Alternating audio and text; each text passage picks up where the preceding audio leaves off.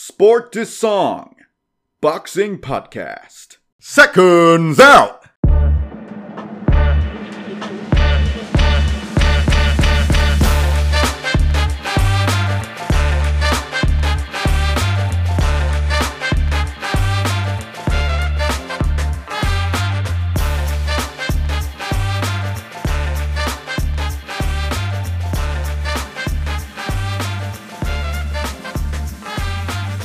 Hello and welcome to round 35 of the Sport to Song Boxing Podcast with myself, Alex the Box, and of course, Rob Boxing Shrew. Rob, how are you on round 35 of Sport to Song? Yeah, I'm good, mate. Interesting week. How are you?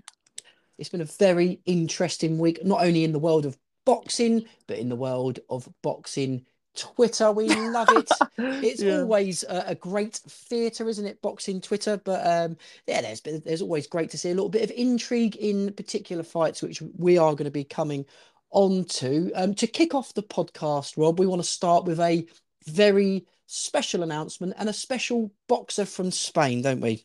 Yeah, definitely. Kiko Martinez obviously announced his retirement. Nearly a 20-year career, which a lot of fighters don't have. That longevity nowadays, and I think he was beyond a gatekeeper, wasn't he? At times he thought he was one, and then he'd win a world title, won a second world title. I mentioned online a couple of days ago, he's just a bit of a staple of British boxing as well, really, with some of the names that he fought. Yeah, absolutely. I think Kiko Martinez, you sort of, when you hear his name, you just get these flashes and images of these fantastic nights of boxing. He was one of those boxers who just was not in a boring fight, was he? There always seemed to be some sort of drama in his fights. And what a fantastic career, Rob. I know you've made a few notes on him. I mean, what are some standout sort of fights for you? Well, I mean, obviously the standout fight was the way he knocked out Kid Galahad. That was not expected whatsoever, given his form against some of the the British fighters before that. But it was a who's who of British fighters around that weight, really. Just some select through. Rendell Munro, earlier on in his career. Yeah, I believe that was his first loss.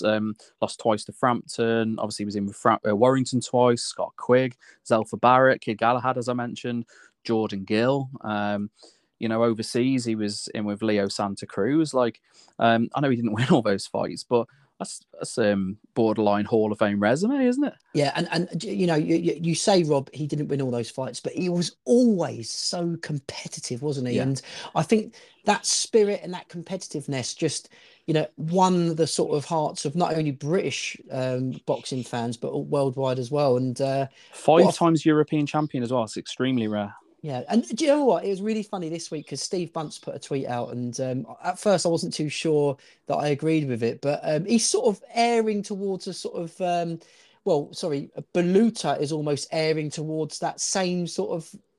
He's fitting that same sort of niche, isn't he, at the moment? I know what he means. Yeah, I know what he means. Yeah. And when Bunce first said it, I sort of thought, I don't know if I quite agree with that, but then I suppose it's a similar mold, isn't it? Yeah. Yeah, and Kiko was quite beloved here, really, just like Baluta is becoming, that as well. So, completely understand that comparison. Yeah. Yeah, no, it's quite interesting. But Kiko Martinez, if you're listening, I'm sure you probably are. Enjoy your retirement because it is absolutely deserved. Now, Sport to Song listeners, on this podcast, we are going to be delving into upcoming fights. There's a big fight coming up in the heavyweight division, Alexander Usyk versus Daniel Dubois, which has been much debate on Twitter boxing, and me and Rob are going to unravel that chat in a moment.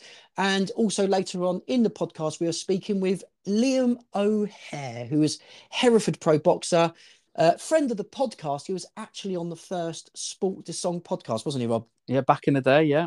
Back in the day. So we'll be chatting with Liam O'Hare after his last victory, which was actually a stoppage victory. So we'll be chatting about that a little bit later. Rob, shall we start with this heavyweight division fight between Alexander Usyk and Daniel Dubois? Of course. Yeah, I mean, we've had so many different conversations about this just in the last 2 or 3 days on different opinions and. Yeah, where do we even start with this? Well, where I want to start, Rob, and I want to start with this fight being, it was I wouldn't say it was under the radar, but people weren't really paying much attention to it. It was all eyes on Anthony Joshua versus Dillian White, and we don't have to go into that.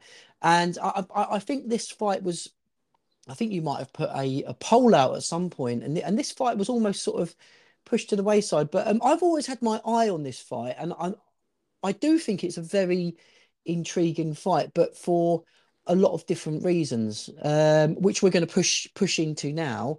I think first and foremost, if we're looking at who's going to win the fight, which is a good place to start, which is what... Yeah, we'll get the predictions out of the way, a prediction out of the way is, I think what we've got to look at on this basis, which is where I think Twitter boxing's gone a bit wayward in the last week or so, is that, you know, this fight is heavily tipped towards USYK. I think you don't have to be a boxing expert.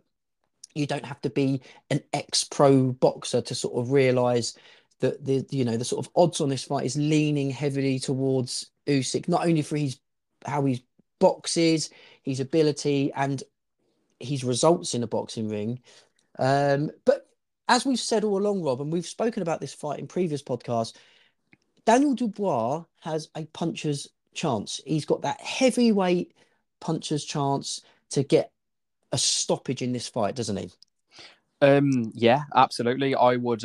It's sort of Alexa define a puncher's chance, isn't it? Because this is the absolute ideal example of that saying. I really, really struggle to see it happen. I mean, a lot of people have got a bit carried away with the romance of Dubois winning this weekend. By the way, before, there's going to be a lot of reasons coming up why we probably don't think Dubois will win, and this isn't hate on Dubois. We actually both want him to win. So of course, just wanted to put that out there. As a British fighter, of course we want him to win. But it's very easy to sit on Twitter and come out with crazy predictions and look hipster and then eventually getting one of these calls right and claiming genius. You know what I mean? It's but we've got to be realistic. Yeah, I actually agree with you, Rob. And I think if we're pushing on that sort of that spin of Dubois winning this fight, it is literally purchasing a lottery ticket. It feels like I'm going over old ground. We said it in one of our last podcasts. But the reality, if we get a version of reality on this Dubois chance, which has been sort of pushed around, certainly Twitter boxing, it's come firmly from Dev Sani. And Dev Sani, of course, listen, I absolutely love Dev Sani. We both do. What a great guy. But he's got a job to do, with Queensbury, and he's got a job to go out there and sell Daniel Dubois to the public, which I completely understand. And there's no problem with that. You're facts forward. But I think to sort of jump on that and express that Dubois is going to win this fight on factual basis, or certainly putting it out there that he's going to win in spectacular fashion, I think we're talking fantasy. Completely agree. I completely agree. And the other question I've got for you, Rob, does Dubois take out Usyk with that sort of one punch or a flurry of punches? Does he push Usyk onto the ropes and give him this sort of beating that we sort of expected Joshua to give him? We've seen evidence that Joshua tried to stick it on Usyk and he couldn't really get near him. So I just wonder why we now believe that it's suddenly going to change and Dubois is going to become this predator in the ring. Completely agree. 2 years ago, I absolutely thought AJ would deal with a smaller heavyweight in Usyk, but look how wrong we were and the reasons behind that. You're right. Why is Dubois suddenly the man to beat Usyk? There's been no indication that Usyk slowed down or aged overnight. Dubois hasn't shown me anything other than knockouts against fringe level at best opponents. And he got out jabbed and out boxed by Joe Joyce. And no disrespect to Joe Joyce, but Usyk's footwork, jab, and his overall boxing IQ is next level beyond Joe Joyce. But Dubois made Joe Joyce look like a prime Amir Khan in there. Do you know what I mean? It made him look quick. Yeah. So that being said, I think Usyk's going to absolutely bamboozle him, mentally tire him out, and stop him late. Yeah, do you know what, Rob? I do agree. That's been on my mind. I think I've said it all along. I think this chance for Usyk, the heavyweight, to sort of. I know he beat Joshua. I know he had success in other heavyweight fights, but I think this fight's going to really sort of show him, Cement it, yeah. yeah, and show him in a really good light. I think he's going to be big, strong, and dominant. And I think if we're talking about, I'm going to go back to my original on the fight, and that is, I think Dubois is going to show a lot of determination. I think he's show an awful lot of courage. I think he's going to burst out in certain rounds. I think he might win a round or two. And I said that on Twitter, and someone almost went, they said, how on earth do you believe Dubois is going to win a round? And I just think out of sheer guts, determination to go and do well, I think he could potentially nick a couple of rounds. That's what I'm sticking to. That's a fair shout. I mean, even I actually would be really, really surprised if it goes 12, because if Dubois sticks with Usyk for 12 rounds and goes through that mental torture of a bit like what Bellew had to go through until the stoppage, then fucking fair play to him. Do you know what I mean? Like, to see the final bell, it would be amazing. I hope he lands on him, but you can't hit what you can't catch, and Joshua proved that. Absolutely. Rob, just to touch on a quick point, there's been lots of sort of stuff dug up about this fight. Someone the other day, a big name in the sport, heavyweight, mentioned a previous heavyweight fight with Usyk against Chisora, and said that Chisora stuck it on Usyk and almost sort of clawed his way into the fight. And he said Usyk struggled. And do we take anything from the Chisora fight, Rob? No. And it bugs me that for the last couple of years, everyone says, Chisora showed the blueprint how to beat Usyk. He lost. He didn't beat Usyk. I think Usyk was holding something back there, and Usyk kind of indicated that in his interview with Dev, that he had plenty left in the tank. It did him a lot of good being in with someone like Chisora, someone who was just rough and ready, grabbing, heavy as well. And yeah, I take very little from that fight, because I would rather look at the Joshua fights because they're more current. Joshua was a much higher ranked heavyweight than Chisora, and I would compare Dubois to Joshua much easier than the style of Chisora. Yeah, and just to touch on that, point, Rob, I did hear Dev Sani actually ask Usyk. It was translated, and he said, did you not show as much against Chisora to sort of try and lure the Anthony Joshua fight? And it got translated, and I was waiting, thinking, hang about. And he nodded and said, yeah. He just grinned, didn't he? Yeah, he grinned and sort of nodded and said, like, that's what happened. And I thought, wow, you really are dealing with someone who is out there to sort of get into these big fights. This is a mandatory fight, isn't it, against Dubois?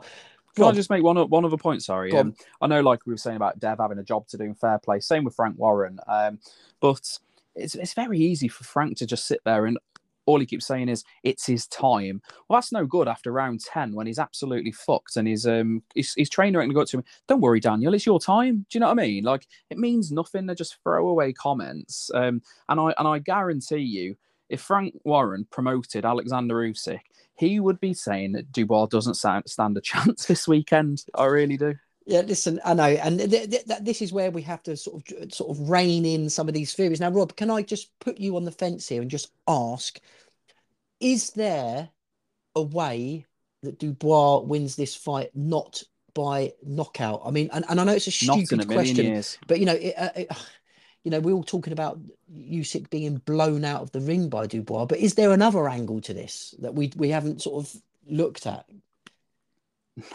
No, the only way Daniel Dubois wins is he blows him out of there. He does catch him and stops him, which, there's a very small % chance of that happening, but it could. Or Usyk gets injured. Like, it's as simple as that.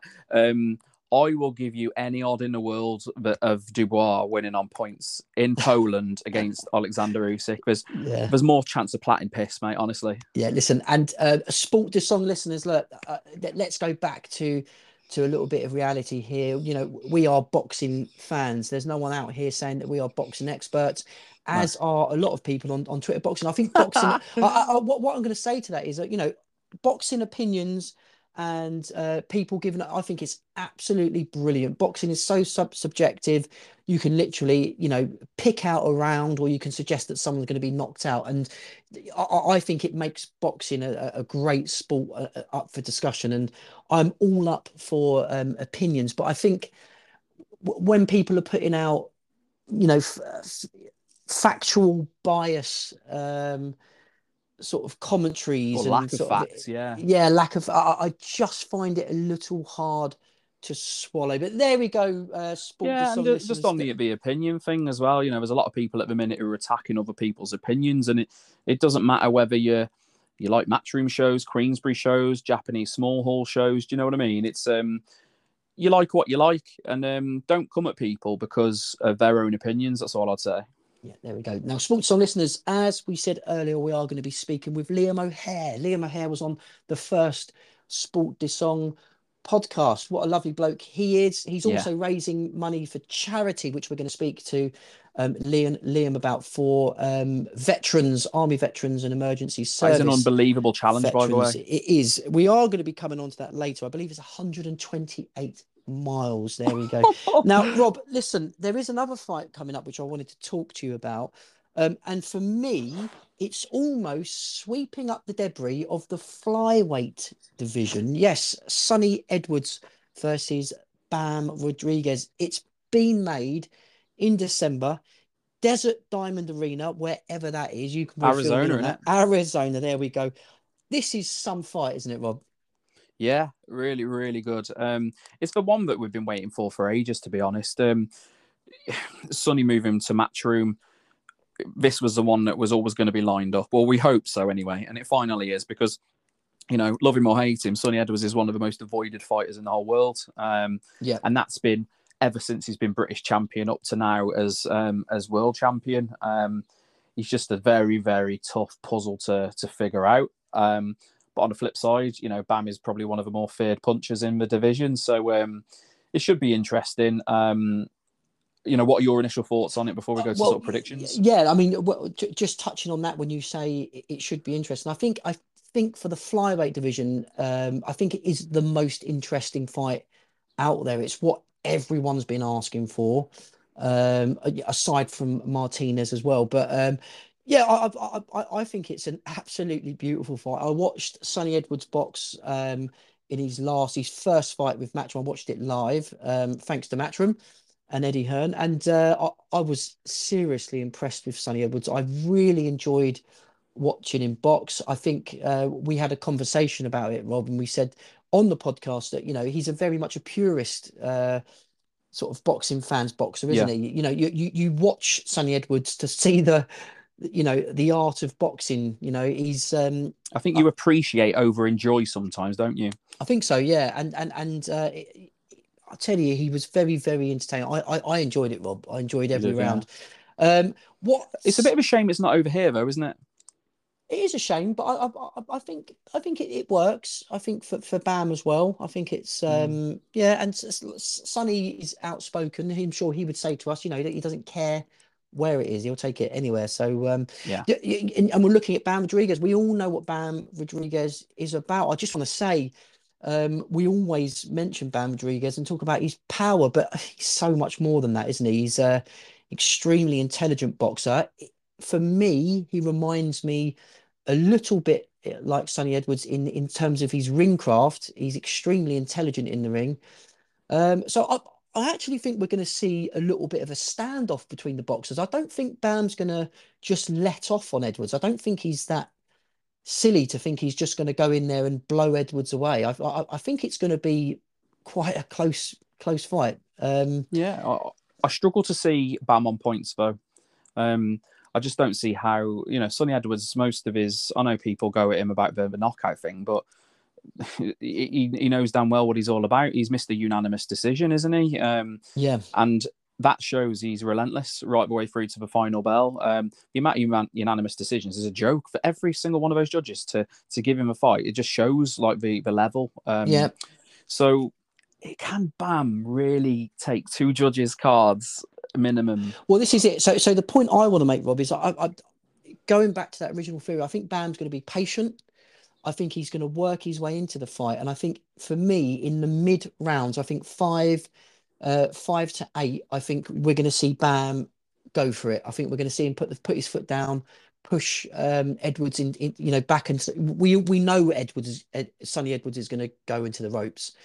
And I think it's those middle rounds where Bam is going to exert a lot of his energy and he's going to try and take Sonny Edwards out. I think there's a massive question mark over whether he can. I think he will catch Edwards, and I think we're going to see Edwards in a situation we probably haven't seen before. He's going to have to dig deep. I think it goes to points, and I couldn't tell you who will win. But I think potentially with Bam showing that explosiveness in the middle rounds, which is what I predict, I think we could potentially see Bam edging it on points. Wow. Potentially, but this is a 50-50 fight, isn't it? Yeah, it is. I go Sonny. I think Sonny will win on points. I won't say comfortably, but I think with a couple of rounds in hand, I think he'll keep him at bay, and it will. I wouldn't say comfortable. Of course, it's not going to be comfortable, but I think he's going to come out of there looking good. And I won't be predicting a Sonny Edwards KO, put it that way. But my last 5 would be on Sonny on points. As predictable as that is, it's what I believe. Yeah, no, it's a good shout. I think if it goes to points, it could go literally either way. I'm going to stick my neck out on this one, Rob, and Sport This on listeners and say I think Bam will have success in the middle rounds, and that will see him win the fight. And I think, I'm looking at Bam on points. Or I think having it in the States makes a big difference on the cards as well. I feel sorry to say. Yeah, but it will be an interesting one. Rob, is there anything else we need to go through before we go and chat to Liam O'Hare? No, let's go. Let's go.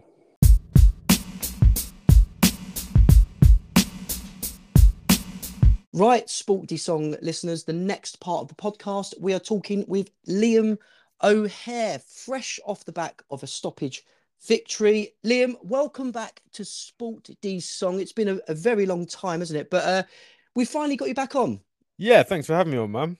No, it's an absolute pleasure, Liam. And I just mentioned there, congratulations on that stoppage victory last time out against CJ Wood. How did it feel? I don't like to say finally get the stoppage, but it must feel good after it's your 6th fight now as a professional. To get that stoppage must have felt great. Yeah, it really did. It feels like it's been a bit of a long time coming, like you say. But yeah, it was nice. And I think, to be honest, the tweaks in obviously the weight that I was fighting at for the fight may have had the desired effects, as it were. So, and when we talk about boxing, Liam, and we look at sort of records and sort of people protecting the O, and especially knockouts. I mean, knockouts don't really obviously mean too much, but is it a relief to finally get that sort of so-called monkey off your back to find? Because in your fights, let's face it, I've seen all of your fights. You've been dominating the fights, winning rounds clearly. In fact, I think you've probably hard pushed to even drop a round. But so the stoppage element coming, that must be a nice feeling. Yeah, it's really nice. And like you say, in terms of the fear of dropping the O, it's kind of it's a nightmare. I find it because obviously you end up having to go through quite a lot of these journeymen who obviously do a lot for the sport and everything like that. But having had this stoppage, I'm hoping it creaks open a couple of doors and I can start getting some 50 fights on the go and trying to start to cause some upsets, hopefully. Yeah, and what I was going to say to you, Liam, is we've spoken about, me and Rob have spoken about this at length on the podcast, and it's, fighting what we sort of terminology called journeymen. It's a difficult gig, isn't it? Because these guys, that they've been in the ring, they've operated at all different sorts of levels. They're quite used to being defensive and the away fight. It's not an easy fight. Can you give us sort of an understanding what it's like to fight these so-called journeymen? Yeah, so like you say, the stoppages don't come easy against the journeymen because they're crafty. They're crafty devils. They've been in there a long time and they know what they're doing in terms of staying on their feet. Because obviously if they get dropped, they can't fight for like I don't know how long it is, like four odd weeks, maybe 2 months. Right. Yeah. Yeah. They've got to get the all clear and everything to fight again. So they missed out on money because they want to be getting out every week, basically. Yeah. So the aim of a journeyman is basically to stay on his feet and lose, basically, because if they get too many wins, the promoters stop booking them. Do you know what? Which I got to say, I honestly do think is a hell of an issue with the boxing game at the moment. But yeah, there's been a good few articles I've read recently, sort of looking into the sort of part that journeymen sort of play in the role of boxing, and they are very key, aren't they, for giving boxers like yourselves? Let's face it, I know you've had a very sort of good amateur career, but the pro game, I think we've said this before as well, Julian, it's a different, almost different sport, isn't it? It's much more physical. It's more sort of factored towards the weight. And you mentioned the weight earlier, Liam. What's happening with your weight at the moment? Because you've fought at about 2 or 3 different weights now, haven't you? So yeah, I have. I started off about super welter, but the plan was to stay at super welter for weigh-in day before, but weigh-in same day was middleweight. Yep. But I had some stuff go on with my hormones and such like that was obviously indicating that the weight was potentially too low. My manager and coach, I was trying to tell them that my power and stuff was dropping due to the weight. They weren't really buying into it. So I put my foot down and I said, right, this fight, I'm going up to super middleweight. We're going to do it. Yeah. And I'll just show you. And then I did go out there and I did sort of show them. So I'm hoping they will be more inclined to let me stay up the weight. But again, it's going to be a debate depending on where the fights are and stuff like that, because I can still hit the lower weights. Yeah. I'm just not sure what the impact on my long-term health is going to be from doing that. If that makes sense. Yeah, absolutely. And you know, obviously health certainly comes first, because if you're not a healthy boxer, then you can't perform in the ring. And it might have been a factor, like you said, Liam, with sort of earlier fights when you're sort of dominating these fights but not able to get the stoppage. Maybe these sort of heavier weights will help with that. I think they will, because I feel like I had the skills at the lower weight, obviously, and the speed of hand, but I think the substance and the snap in the shot was sort of getting pulled out from the weight cut. But you know, it's hard to know for sure, you know. Yeah, and I've been doing a lot more strength work and stuff like that as well. So there's a lot of factors to it. So it's hard to pin one thing as being the only reason. Like, it's not like I went up weight and bam, magically I got the power. Do you know what I mean? But you see that's the thing as well, Liam, isn't there? When we look at boxing as a sport, you know, it's very easy to look at boxers and criticize and talk about weights. And you know, we saw the other week with Terence Crawford and of course Canelo bouncing up and down the weights. It's not an easy task when you're considering the difficult nature of boxing in itself anyway, is it? But pushing on to CJ Wood, your last opponent, we've seen the highlight reel, we've seen how well you performed. You got that stoppage victory. How did the fight go? How did you feel in the fight? I felt good in the fight. I felt like I really relaxed. I feel like I took the pressure off myself for that fight, and I think it paid off. Yeah. I went out to enjoy myself rather than to necessarily put a stoppage on him or anything like that. I went out with purely like putting on a good show for the fans and stuff, really. So I think I'll use that more going forwards as well. Just relax basically and enjoy it, because I guess that's why I do it, innit? So yeah, absolutely. And you mentioned obviously coming into this fight, you had a little bit of a layoff. I don't think it was injury, but certainly sort of a layoff in the gym. And how did you sort of mentally sort of prepare for this fight with those sort of setbacks? Yeah, so I had an injury I had a trap nerve bottom of the neck, which led to my right arm not really working. It just sort of had a flop on basically. Wow. But yeah, so it came back all right. I was obviously a little bit nervous about it. It's not up to 100%, but it's something I'm just gonna have to deal with, because you know it is what it is, sort of thing. Yeah. But yeah, obviously it came through all right, and the left hook to the body seemed to do the trick. So I didn't need the right for this one. No, it was it was a fantastic shot, Liam. You fought on it was BCB again, wasn't it? On the card with Dylan Chima. Did you get a chance to have a chat with Chima? It's good to see him operating again, isn't it? Yeah, it's always good to see Dylan. He comes down. We do quite a lot of sparring together because we've got Danny Williams down my gym as well, who's a Yep. similar weight, and they get some good rounds in together. And there's some other kids at Dylan's gym that are like nearer my weight as well. So yeah, and it's always good to see him. And that gym at the moment, when you look at BCB promotions as a whole, with you've got Denny and Liam Davies fighting out of those gyms. There's a bit of a buzz going on in that sort of area, isn't it, in the sort of Midlands at the moment? Yeah, there definitely is. Yeah. Yeah, it seems to be going on. Any news, Liam, on a central area shot coming up? Well, it would be a Midlands area shot, but Midlands, that's it. Yeah. Yeah, I've got to get this run out of the way first. So basically, me manager and me coach, we were going to get some things on the cards, and we were going to be looking at either some sort of shot or some TV shot or something like that. They're looking to work some angles, but we're waiting to get the run out of the way first because obviously injury and stuff like that. Because it's a long old way, and if I like snap ACL or something like that, it's going to be 6 months out. So yeah, fingers crossed that doesn't happen. It all goes well and we can get a fight on the card soon. But just in case, we haven't really started looking yet. But we absolutely, will. Liam. Run out of the way. Absolutely, and like we said earlier, health is the first sort of priority, isn't it? So it's about sort of getting in the gym, working on things, and seeing how things sort of go from now. I sort of assume. Yeah, that's it. Yeah, but I mean, well, I don't know. Well, I this run would suggest that I'm not really thinking about my health, but well, listen, Liam, it's great to see you back in the boxing ring and doing what you do best. You've got that fantastic skill set that we've seen in all of your fights, and stoppage or no stoppage, it does build momentum and confidence, isn't it? So it can only be a good thing. Now, Liam, touching off the subject of boxing, you have got a charity event on the go, haven't you? Which is a quite a lengthy run, isn't it? Yeah, that's it. Yeah, so I'll be running I think it's about 128 miles. Bloody hell. From Hereford to London. I got like a support team and all that sort of stuff behind me as well.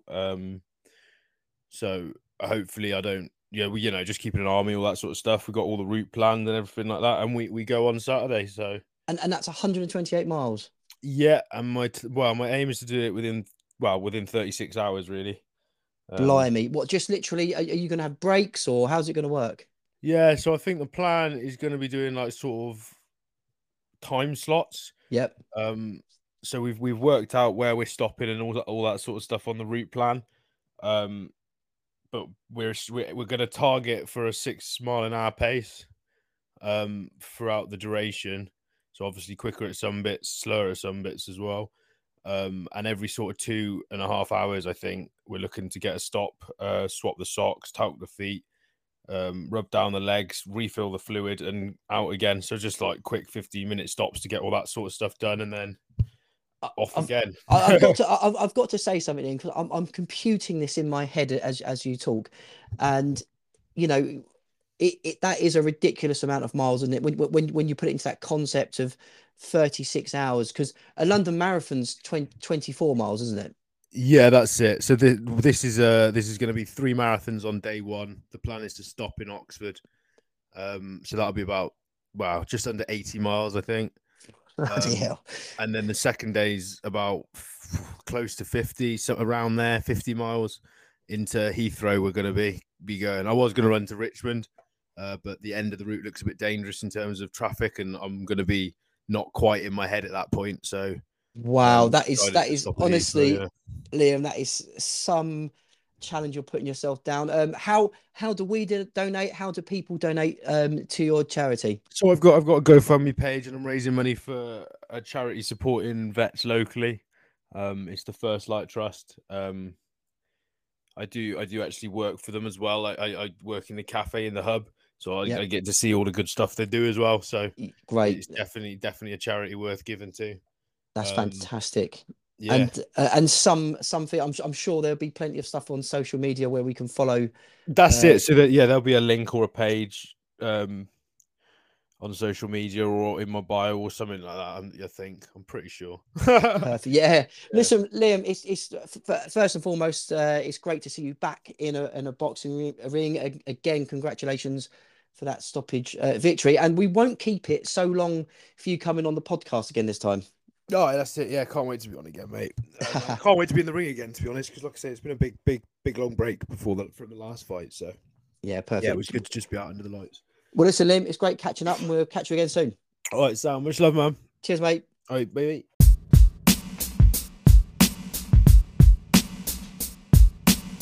Okay, Sport de Song listeners, that was a good chat with Liam O'Hare. And Rob, it was great to hear about that stoppage victory, and of course that fantastic charity event and that 128-mile run he's doing for charity. It's impressive.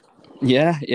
Thanks for holding the fort as well when I wasn't able to get on there as well, mate. You did a good job. I love hearing Liam on here. He's well, like you said earlier, he's a friend of the show. We've had him on a couple of times now, and great to see him, maintaining that unbeaten record. First stoppage as well, fantastic. And this charity event he's doing is not for the faint-hearted, is it? I mean, it's a long bloody way. It is 128 miles from Hereford to London. That's insane. From Hereford to London in 36 hours. There we go.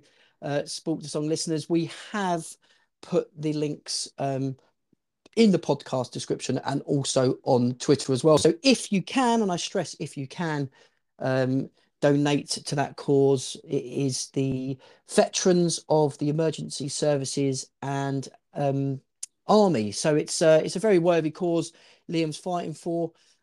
It was interesting hearing, we'll come on to it in a bit again, Rob, but hearing about the sort of difference in his weight as well, and how he did fight at super middleweight not against the wishes of his trainers, but against their sort of judgment, and he got a stoppage. I mean, do you take anything from that? I take the fact that he got a stoppage at what would have felt like a much more natural way. Absolutely. Being drained doesn't necessarily mean you keep your natural power. And obviously it's a small sample because, Liam's not had a million fights, but and he's had the one KO, but it just seems a bit of a coincidence that he's at a more natural, comfortable weight. That he's sort of, trust me on it, that kind of thing. And he's gone and got his first stoppage. So absolutely, there is something in that for me. How about you?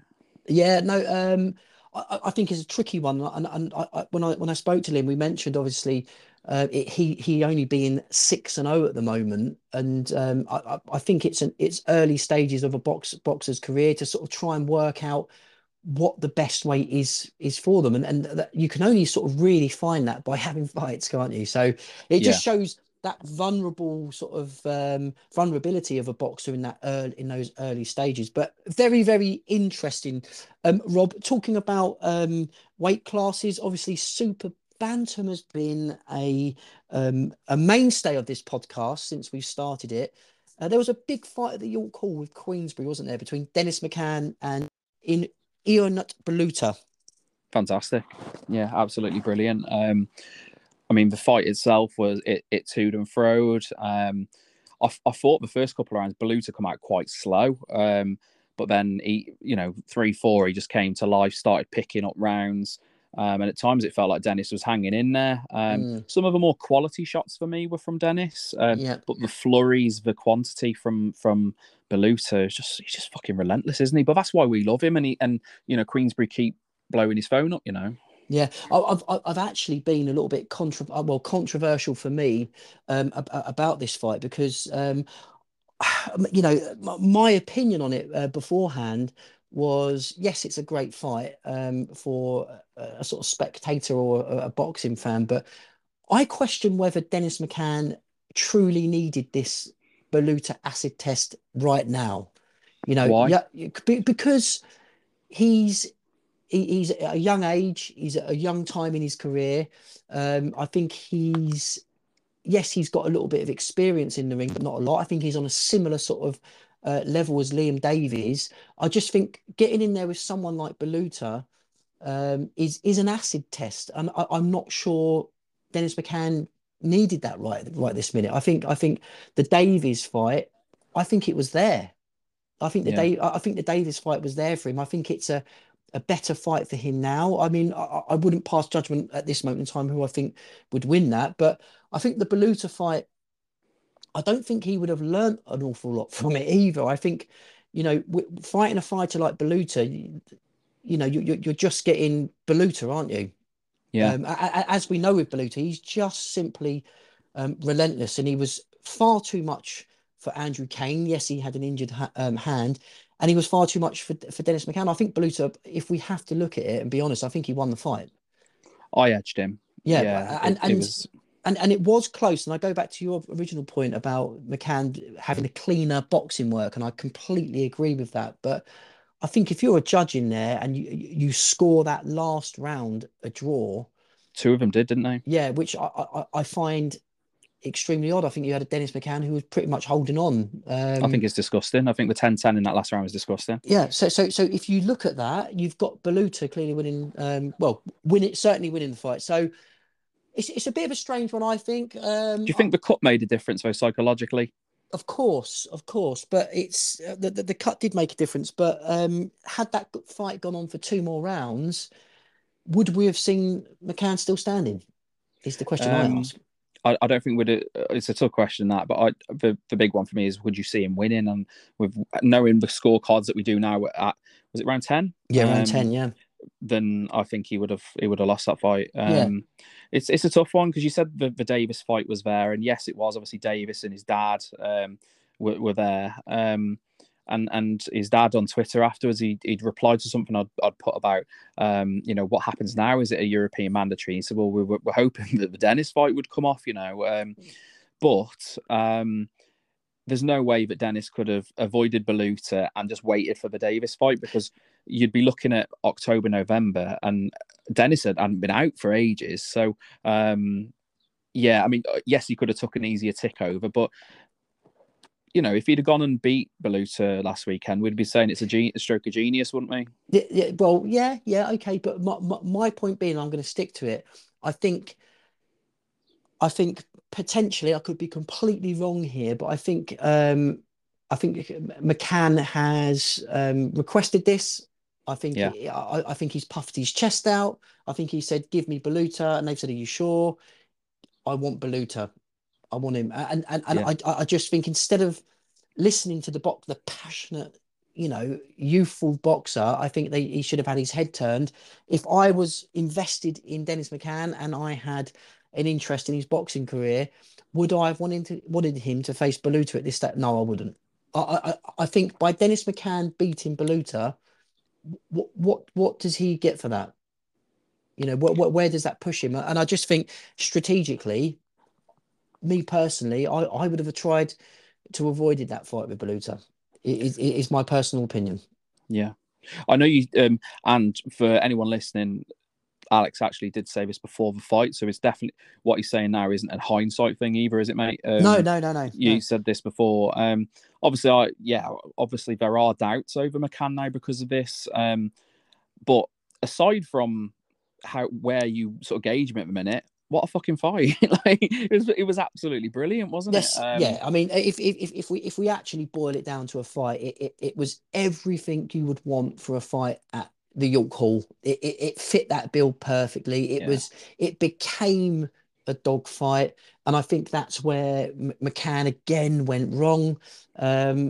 What we saw beautifully, Rob, in Telford was Liam Davies stand at range, pump out the jab, and keep Baluta at a distance, and he beat him quite, I wouldn't say easily, but he sort of boxed his head off, didn't he? Jabbed his head off. And we saw the opposite of McCann. We saw McCann not able to keep Baluta off, and he was drawn into a trade. And if you're trading with Baluta, that is exactly where he wants you. And definitely. You mentioned there about Liam's sort of style.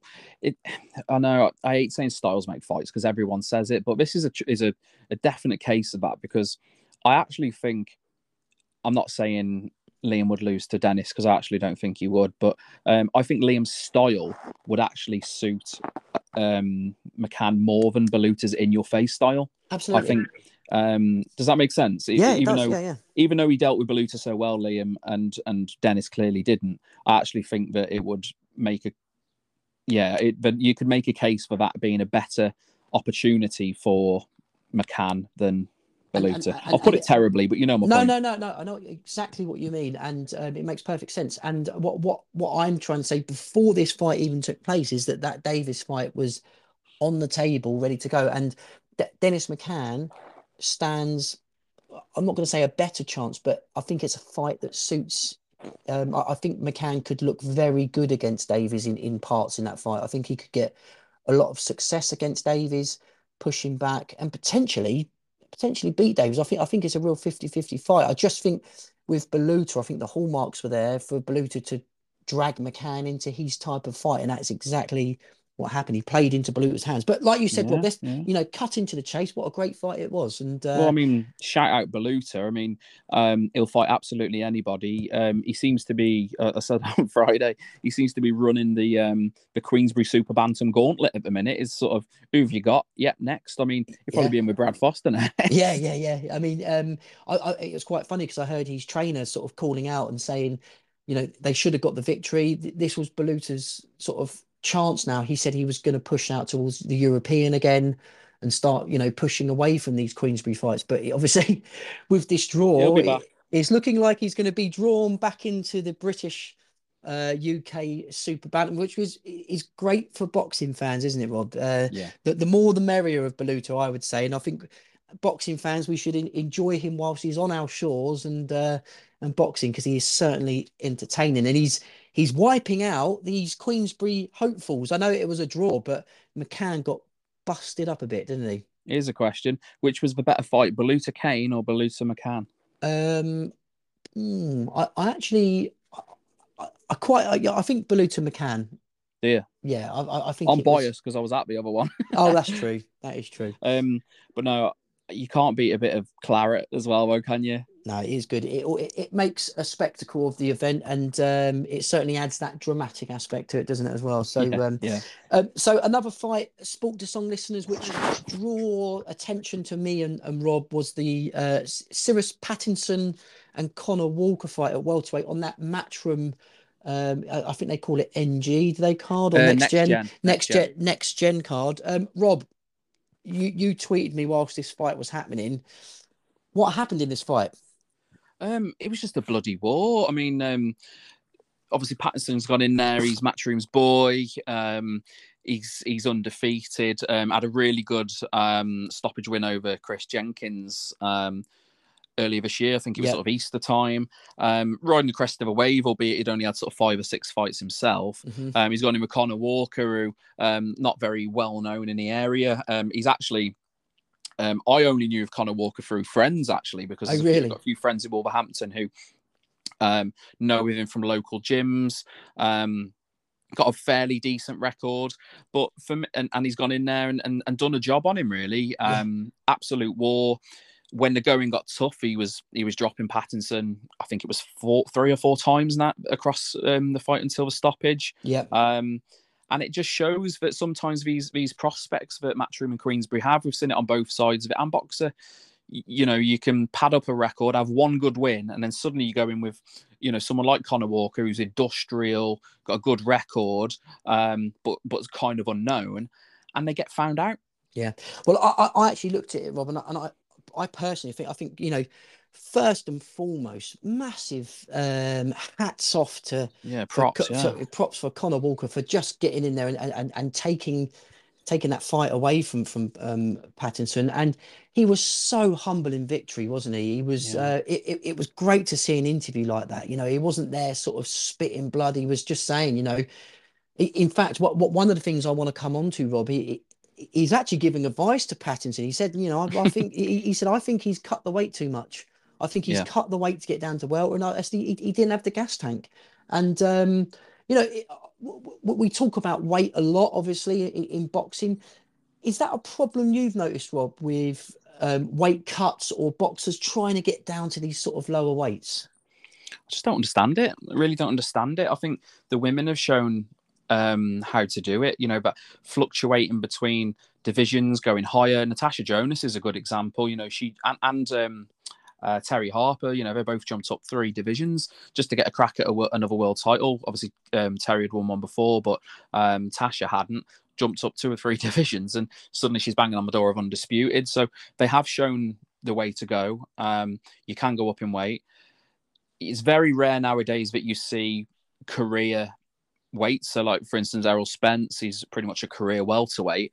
And in the end, it kind of caught up with him, didn't it? And I'm finding this at prospect level, which is where Pattinson is, let's face it, that's dangerous. Like, you know, you should be feeling it out, really, not killing yourself to make weight this early in your career, because like I said before, going with someone who's got a decent record, industrial fighter who's on weight, it's a recipe for disaster.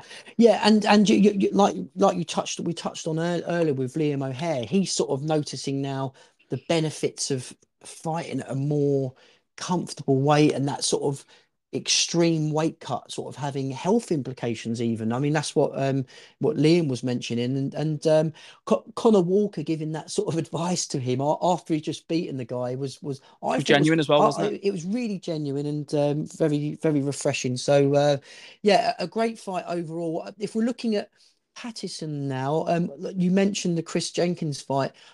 One thing I observed with Pattinson is that he's happy to sort of meet in the middle of the ring and really engage his head in the center of the ring. You know, he's almost sort of leaning in to the center of the ring. And I noticed that in the Chris Jenkins fight, he had a war with Chris Jenkins. I personally think that Walker done his homework and noticed that he's happy to sort of almost bring that high guard into the middle. And if you watch some of the knockdowns, he just went straight through the middle. Bulldozer. He knew he was walking onto him.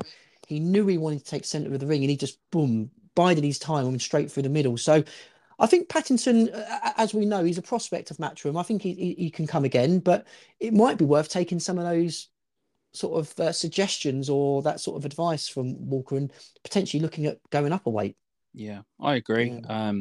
And I hope Conor Walker gets a bit more TV exposure, you know, winner stays on kind of thing. Absolutely. Because these fighters, they're on the small hall shows, local shows, and, you know, they don't get seen. I mean, I'll be honest, I'd not heard of him in my time until maybe a couple of weeks before the fight, before a few friends mentioned it. Yeah. I don't know about yourself, but it was, but what a great story. And, you know, he now can go after sort of 15 or so fights. It could end up on a regular TV, you know, deal, maybe not with Matchroom, but somewhere else. Yeah. You know, and what was great as well is he had half the arena because it's Wolverhampton to Birmingham is really not far. So, yeah, absolutely brilliant story. That is good to see. And Sport to Song listeners, we are coming towards the end of round 35 of this boxing podcast. Rob, is there anywhere else we need to sort of go before closing out? Well, obviously we're bi-weekly, so but by the time we record again, we'll have had the rematch between Liam Smith and Chris Eubank Jr. So, do you want to throw a couple of predictions out there? Let's do it. You put me on the spot. Yeah, it's that fight is coming up next week, as we all know. I just think personally, I can't really see a different outcome, Rob. We had a big case. I think both of us had a big case for Eubank Jr. to sort of almost sort of beat Liam Smith on points, or certainly sort of outmuscle him in rounds, but we didn't see that. I personally think that Liam Smith will win the fight on points. I don't think Eubank will go in with the same gusto, or he certainly won't, what's the best terminology, sort of blow his load in the early rounds, for want of a better word. And I think we'll see a cagier fight, but I think Liam Smith will come out on top. Yeah, I to and fro. I'd still to and fro, even though how dramatic the first fight was. I'll go with Eubank. I'll go Eubank on points. Just because I think it's the only way he can win. I think Liam is way too durable to be stopped. And I get it's such a small sample because it finished so early, but Eubank did win the first couple of rounds, and again Smith didn't really land until he landed, which again sounds silly, but If Eubank can learn from that and avoid him, I actually disagree. I don't think Liam Smith can win on points against Eubank. I just think he will be outboxed across for 12. No, I'll go Eubank points just to be different. But I can see it happening again the same as last time. Listen, it is a great shout, Rob. You've got myself going for Liam Smith on points and Boxing Shrew going for Eubank points. It's a great shout, and it should be an interesting night for box as well. As there's some big fights on that card as well. We went through them last week as well. There's some interesting fights, let's say. But it'd be a good night of boxing. Anything else, Rob, we need to go into? No, we're good, mate. We're good. Good to be back. Yep, good to be back. And Sports Song listeners, we'll catch you on the next podcast. Take care. Cheers, guys.